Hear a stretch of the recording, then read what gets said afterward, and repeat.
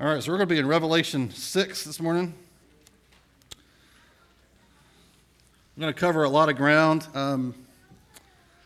Looking at the calendar, probably this will be the last week in the book of Revelation before the new year because Christmas is coming, and I've got some stuff knocking around in my brain to do for Christmas, and I don't really want to be talking about the 7 trumpets of judgment on Christmas Eve or whatever. I don't know, it's just going for a different vibe for Christmas, all right?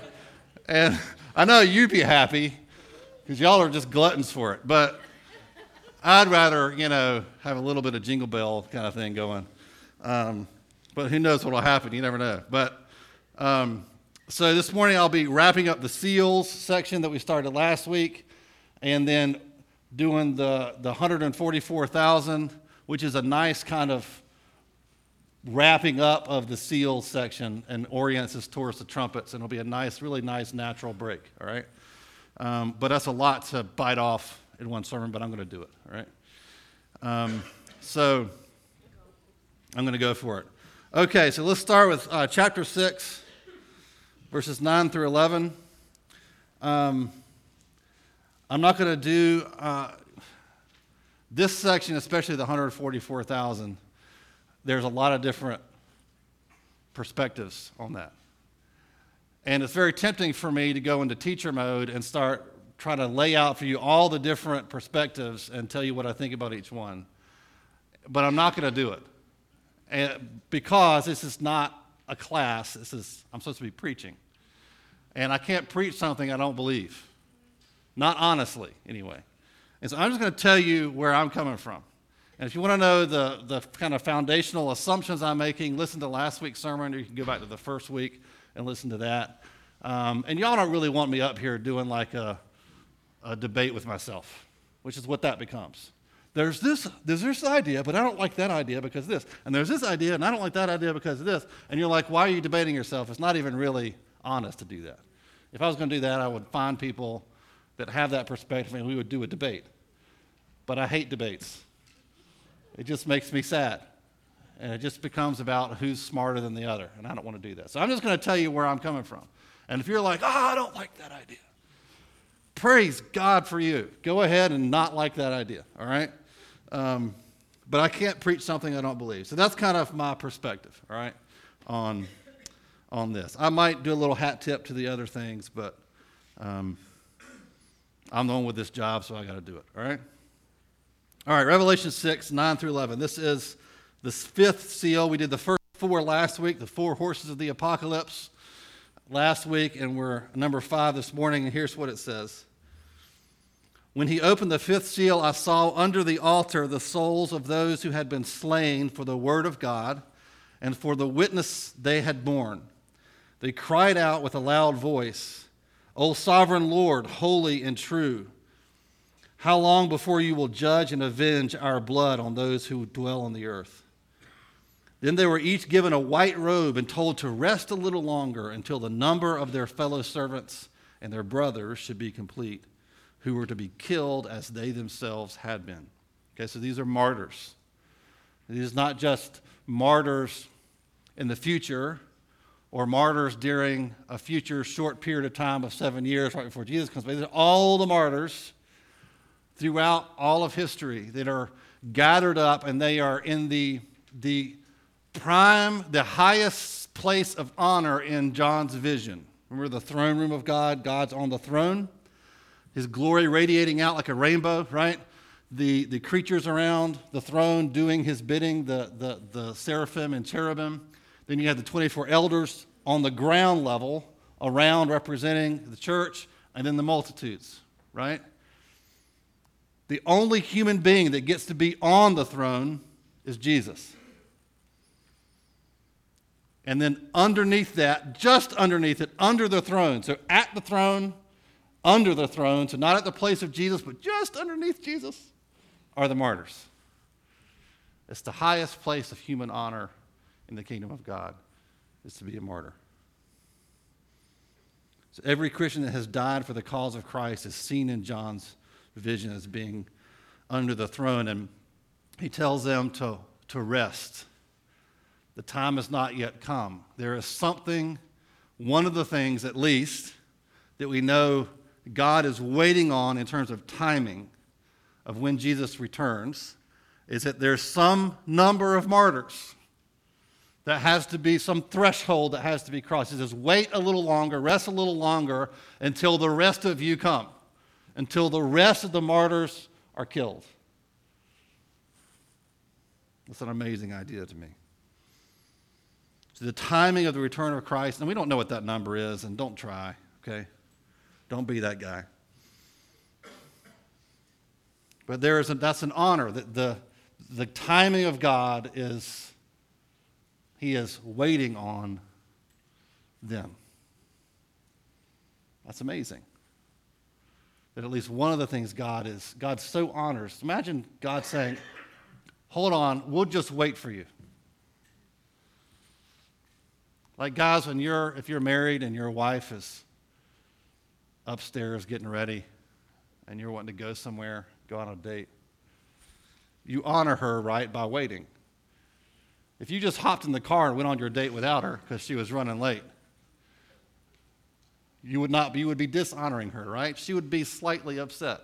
And I think it's the same idea here, is that they are in such a place of honor that God is willing to wait for all of them to show up, right? It's a beautiful picture. All right, seal number 6. Somebody was asking me about this morning. 12 through 17. When he opened the 6th seal, I looked, and behold, there was a great earthquake, and the sun became black as sackcloth. The full moon became like blood. Blood moons. I'm not going there, sorry. And the stars of the sky fell to the earth as the fig tree sheds its winter fruit when shaken by a gale. And just try to imagine this. You're meant to just picture this. The sky vanished like a scroll that is being rolled up, and every mountain and island was removed from its place.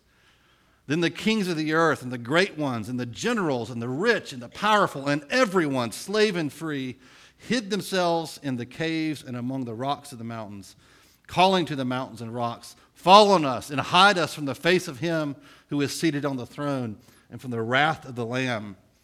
For the great day of their wrath has come, and who can stand?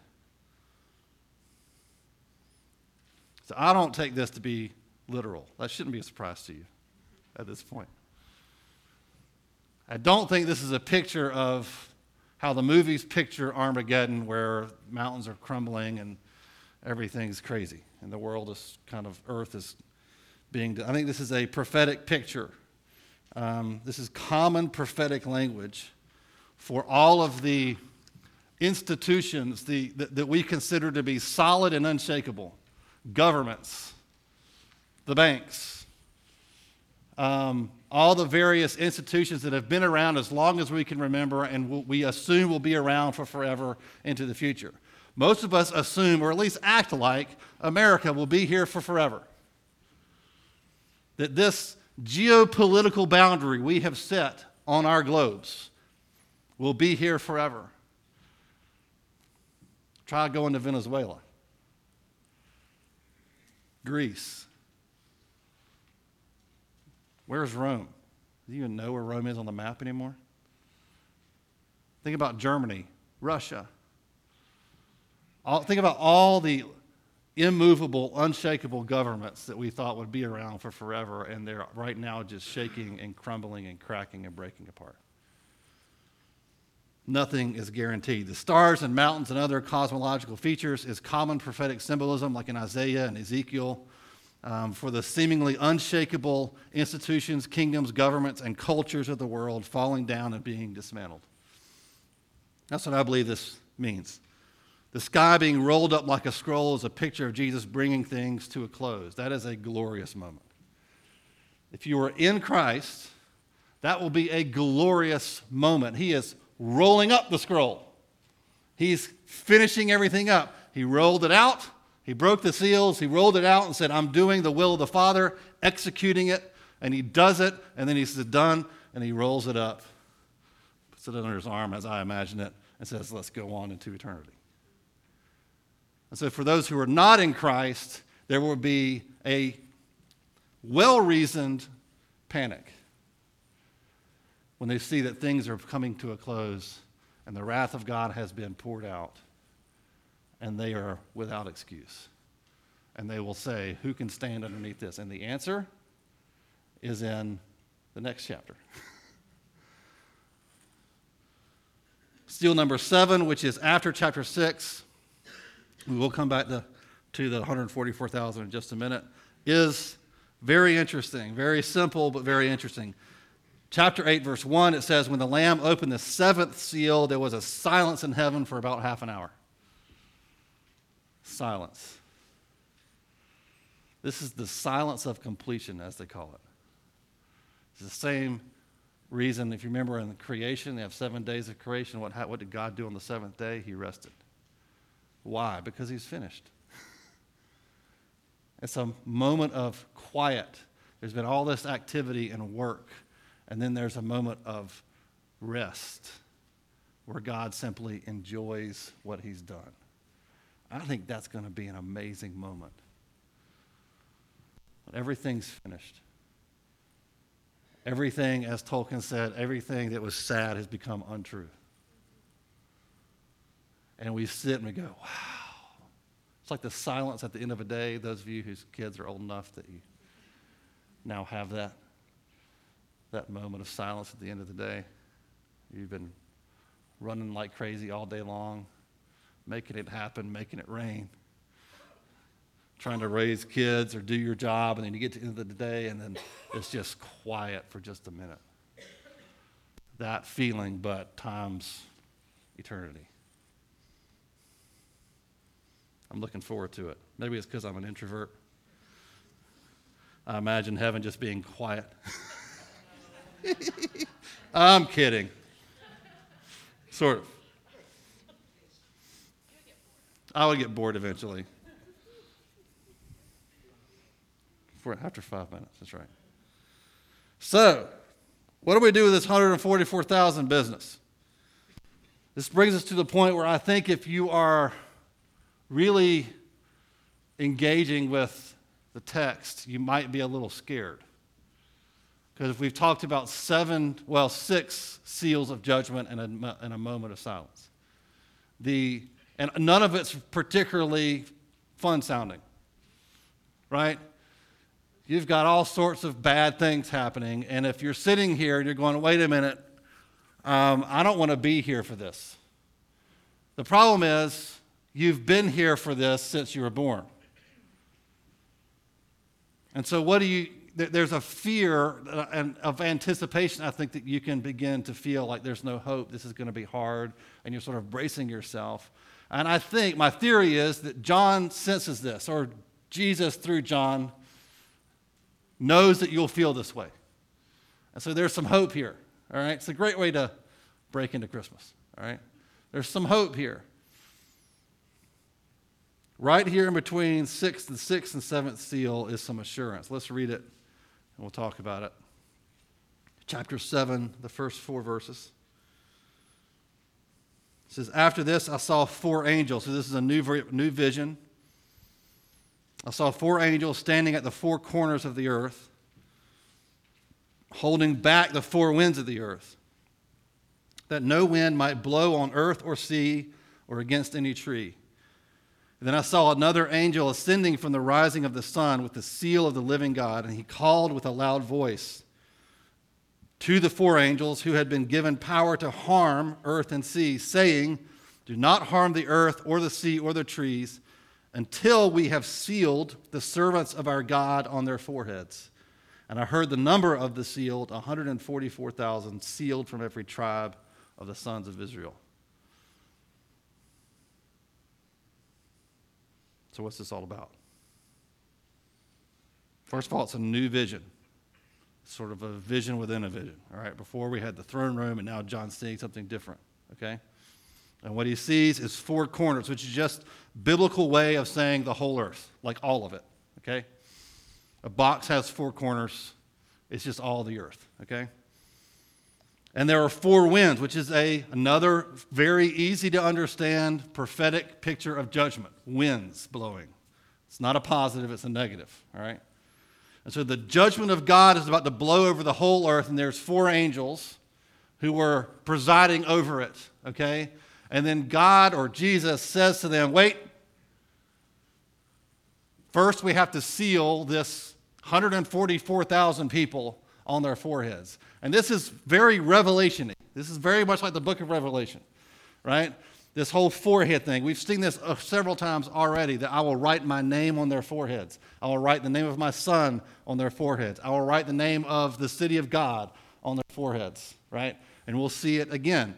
And in fact, we also see the counterfeit of this. I told you there's another theme in Revelation of Satan always providing a counterfeit. Because Satan, there's the mark of the beast. And he says, I will place my mark on them. The Antichrist the beast, which is Satan, will place his mark on them. And it's not a literal, it's not like a tattoo or a chip in your arm. It's a counterfeit picture of ownership, saying Satan will put his name on some, and God will put his name on others. Sorry to bust your conspiracy theory bubble. If you want to get an RFID chip in your arm, that's insane, but for other reasons. But not because you're not giving your life to Satan by getting a tattoo, or even if you want to get a barcode. That's the most ridiculous tattoo. If anyone has a tattoo, I'm sorry, I don't mean to offend you, but are you a product? Maybe it's I don't know what it is. Maybe it's a metaphor for something, but that's not what that's about. And we'll get into that later, but that's what this means, that putting his name on your forehead is a sign of ownership. I own you, right? Authority, God names you, and he names you after himself. He changes your name to Jesus because that's who died for you. That's who purchased you. So you get the picture. So what is this 144,000 business? That's probably the most confusing and most talked about and controversial part of this section. The rest is fairly simple to understand. So there's 3 questions we need to ask. One is, who is the 144,000? What does that number mean? And what does it mean to be sealed? If we answer those 3 questions, then this all makes sense, all right? So first question, the hardest one, who is the 444,000? Some will say, here's my hat tip to other ideas. Some will say that's a literal 144,000 Christians who will be, everyone else gets raptured before any of this stuff I've been taught, before any of the seals and trumpets and bowls happen. That's a fun theory. It feels great. I just don't believe it's accurate. I don't think it's biblical. And that those who are left behind, are the 144,000. And maybe that's a literal 144,000 true kind of leveled up believers, or maybe it's a figurative number for a remnant of the church.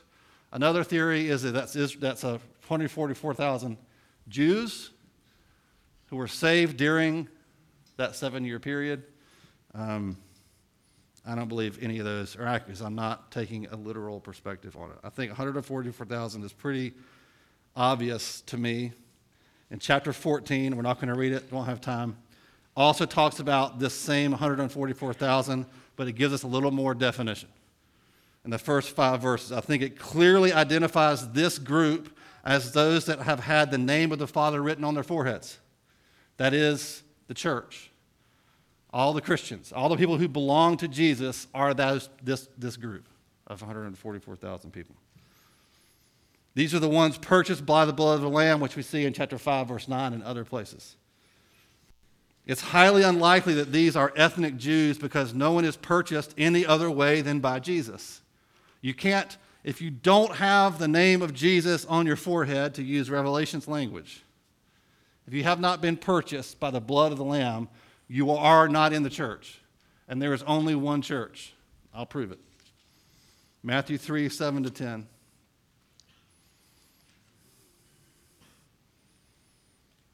The church is the new Israel. We'll get into this more when we look at the New Jerusalem. Matthew 3, 7 to 10 says, but when he saw many of the Pharisees, this is John the Baptist, when he saw many of the Pharisees and Sadducees coming to his baptism, he said to them, you brood of vipers, who warned you to flee from the wrath to come?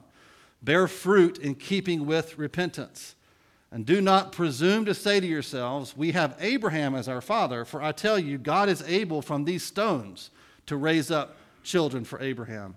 Even now the axe is laid to the root of the trees. Every tree, therefore, that does not bear good fruit is cut down and thrown into the fire. So if you're a Gentile Christian, you are referred to by John the Baptist as a stone. That's you. So there's only one way into the good graces of God, and that is through Jesus Christ. There's only one way to get the name on your forehead, and that is through Jesus Christ. There is not two gospels. There are not two kingdoms. There are not two churches. There's one church and one way. That includes Gentiles and Jews that are following Jesus, okay? This is the one true church, both Jew and Gentile. Now, I'm not saying, before you get mad at me,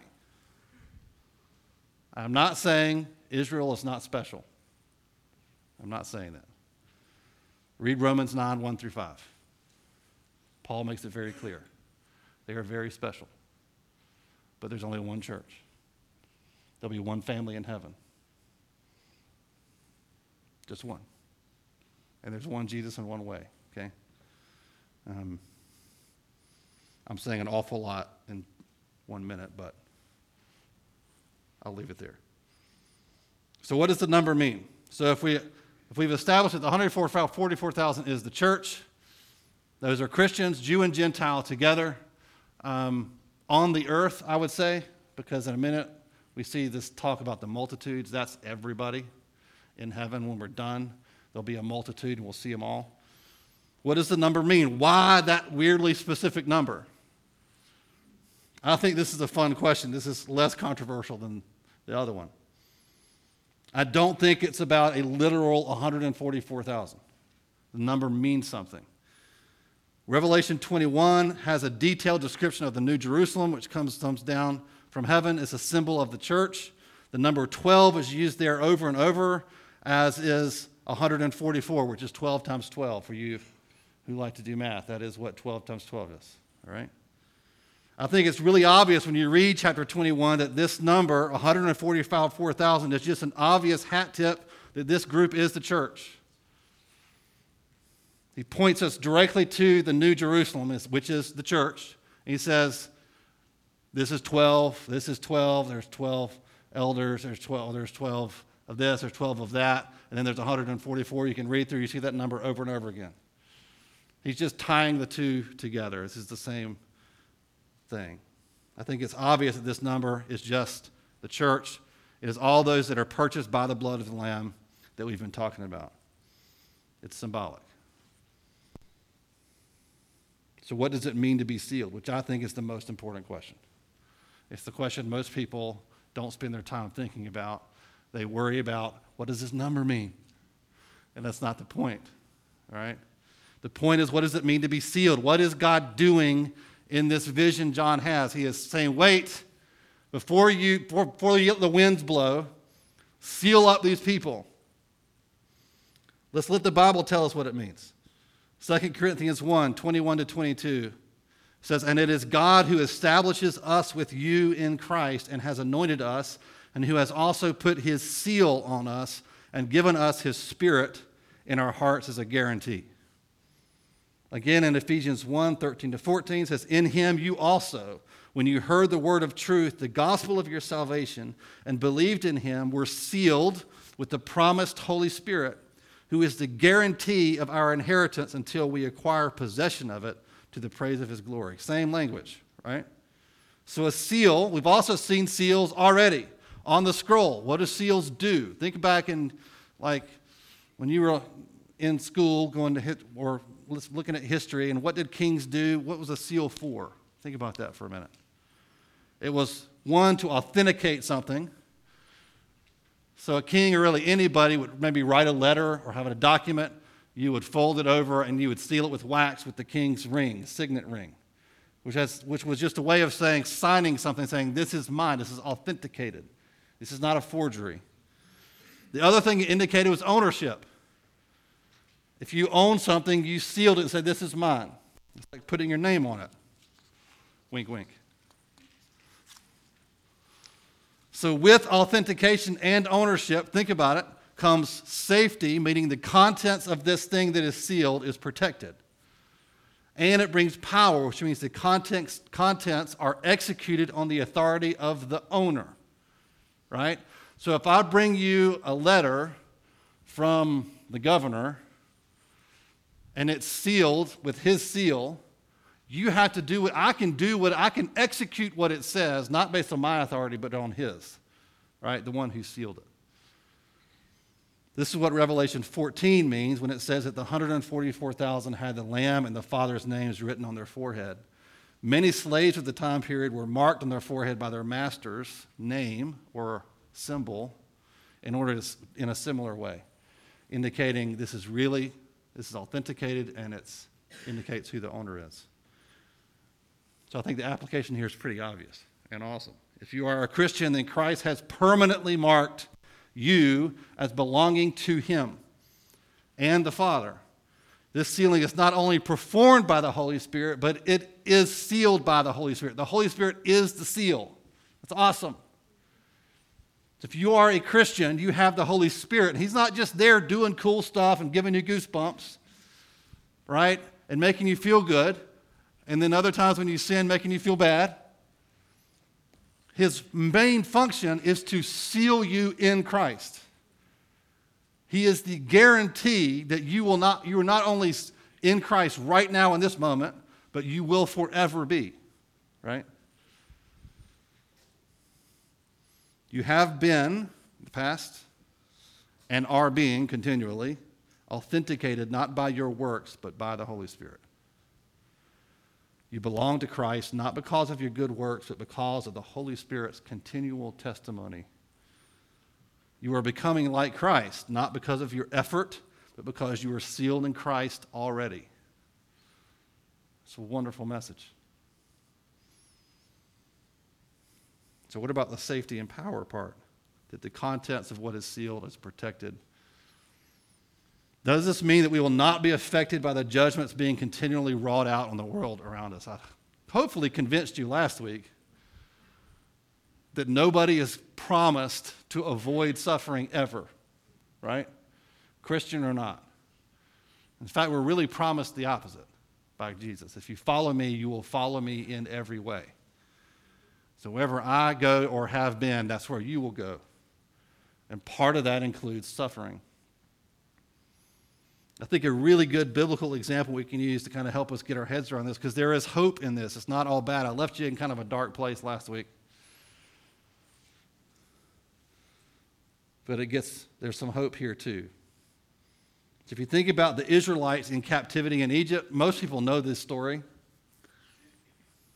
The Israelites had been taken as slaves in Egypt. Egypt was a pagan place. Wicked, materialistic, did not worship God, worshiped everything but God. And here the people of God are enslaved in this pagan place. And the way God gets them out of it, remember the story, is he sends Moses, right? And Moses goes in and he asks nicely, and Pharaoh says no. And then God, through Moses, brings plagues. Remember that? Judgments. There's like the river turns to blood. There's the frogs. There's the locusts. There's even the firstborn dies of every household. Pretty gross. Now think about, where were the Israelites during all these plagues? They were living right there. The judgments were not towards them, were not on them, but they were living among them, right? They were affected by those judgments. And the one beautiful exception we see is when the angel of death comes to kill the firstborn, that God says what? He says, take the blood of a lamb and spread its blood over your doorpost. And the angel of death, the judgment of God, will pass over your house and only land on the Egyptians. It's a beautiful picture of the gospel and the mercy of God.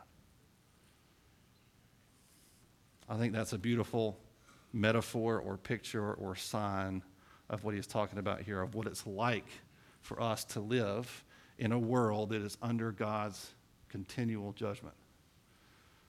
God is constantly bringing judgment against the world, saying, repent, repent, repent, repent, repent. Right? If at any point Pharaoh had relented and said, I'll let them go, then the judgments would have stopped. That was the whole point of the judgments, right? Okay, we're going to do another one. Are you sure you don't want to let them go? Okay, I'll do another one. You sure you don't want to let them go? At any point, you can make this stop, Pharaoh. Just let them go. Just repent.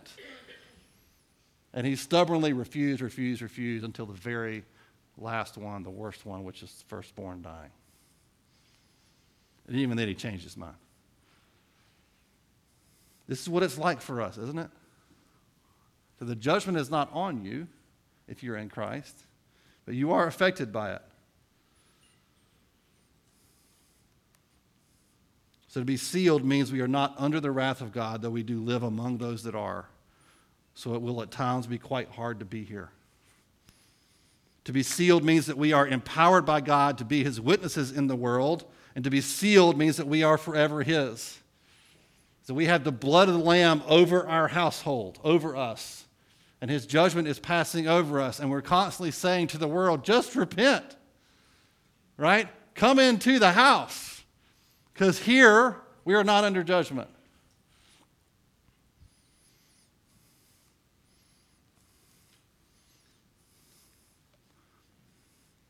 Then after these 144,000, you see this great multitude from every nation in white robes in heaven, partying, right? Rejoicing. This is where we're headed. So while we're here, we are the 144,000, sealed by the Holy Spirit, not under judgment, but living among those that are. And our job is to call those that are under the judgment of God into the household of God where there is covering, where the blood of Jesus covers us. Moving towards a future, hopefully a very near future, where we will join the great multitude of those who have gone before us and we'll have a party. This is what we're doing here. So John is showing us this is what the church is supposed to be doing. He's saying this is who you are. This is what your job is. You're not here to settle and try to get comfortable. You're not here just to kind of build a little kingdom for yourself and try to avoid all the frogs jumping around or the locusts. Your job is to go out into the judgment and say, come into the household of God. Come into the kingdom. Come into the church. Don't you want to be here? All you have to do is repent. All you have to do is repent and come into the house. So you don't need to be afraid of the future. You really don't. Or the present. Because the Holy Spirit has sealed you and given you a job to do. Your hope is not in avoiding trouble, but it is in the promise of Christ and the seal of that promise in the Holy Spirit.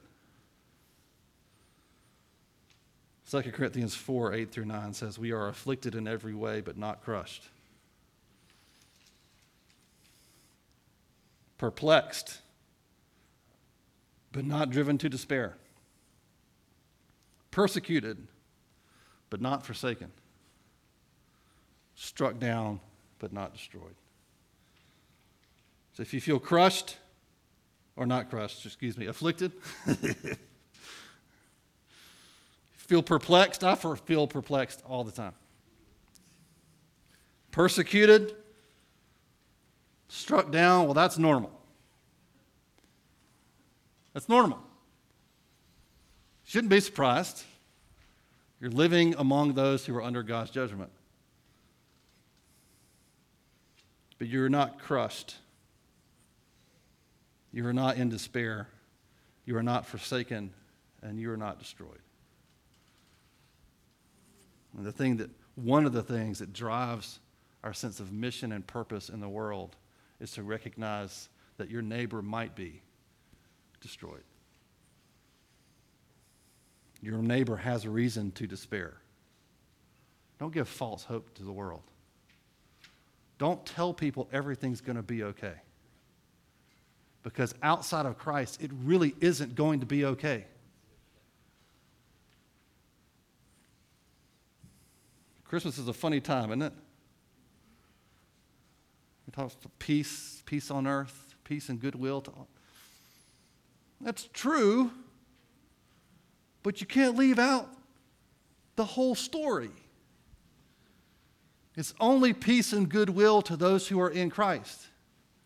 We are not all the children of God. That phrase gets thrown around quite a lot, doesn't it? Well, we're all God's children. No, we're not. You're only God's child if you have been adopted into his family. That's it.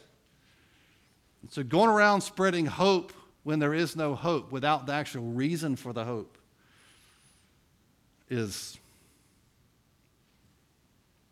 it's awful. It's like watching your child run towards a busy street, wanting to play in the middle of a busy street and going, it'll be fine. Go ahead, sweetheart. You won't get hurt. You can't read these verses and come away, I don't think, feeling that way.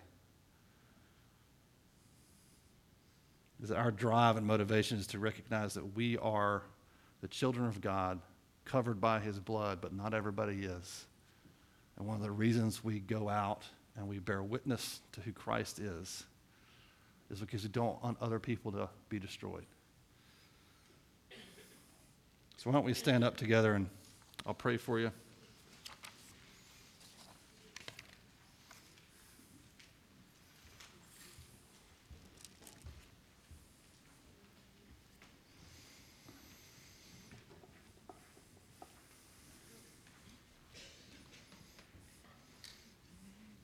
So I want you, if you've been nervous or scared about all this, the sky literally falling.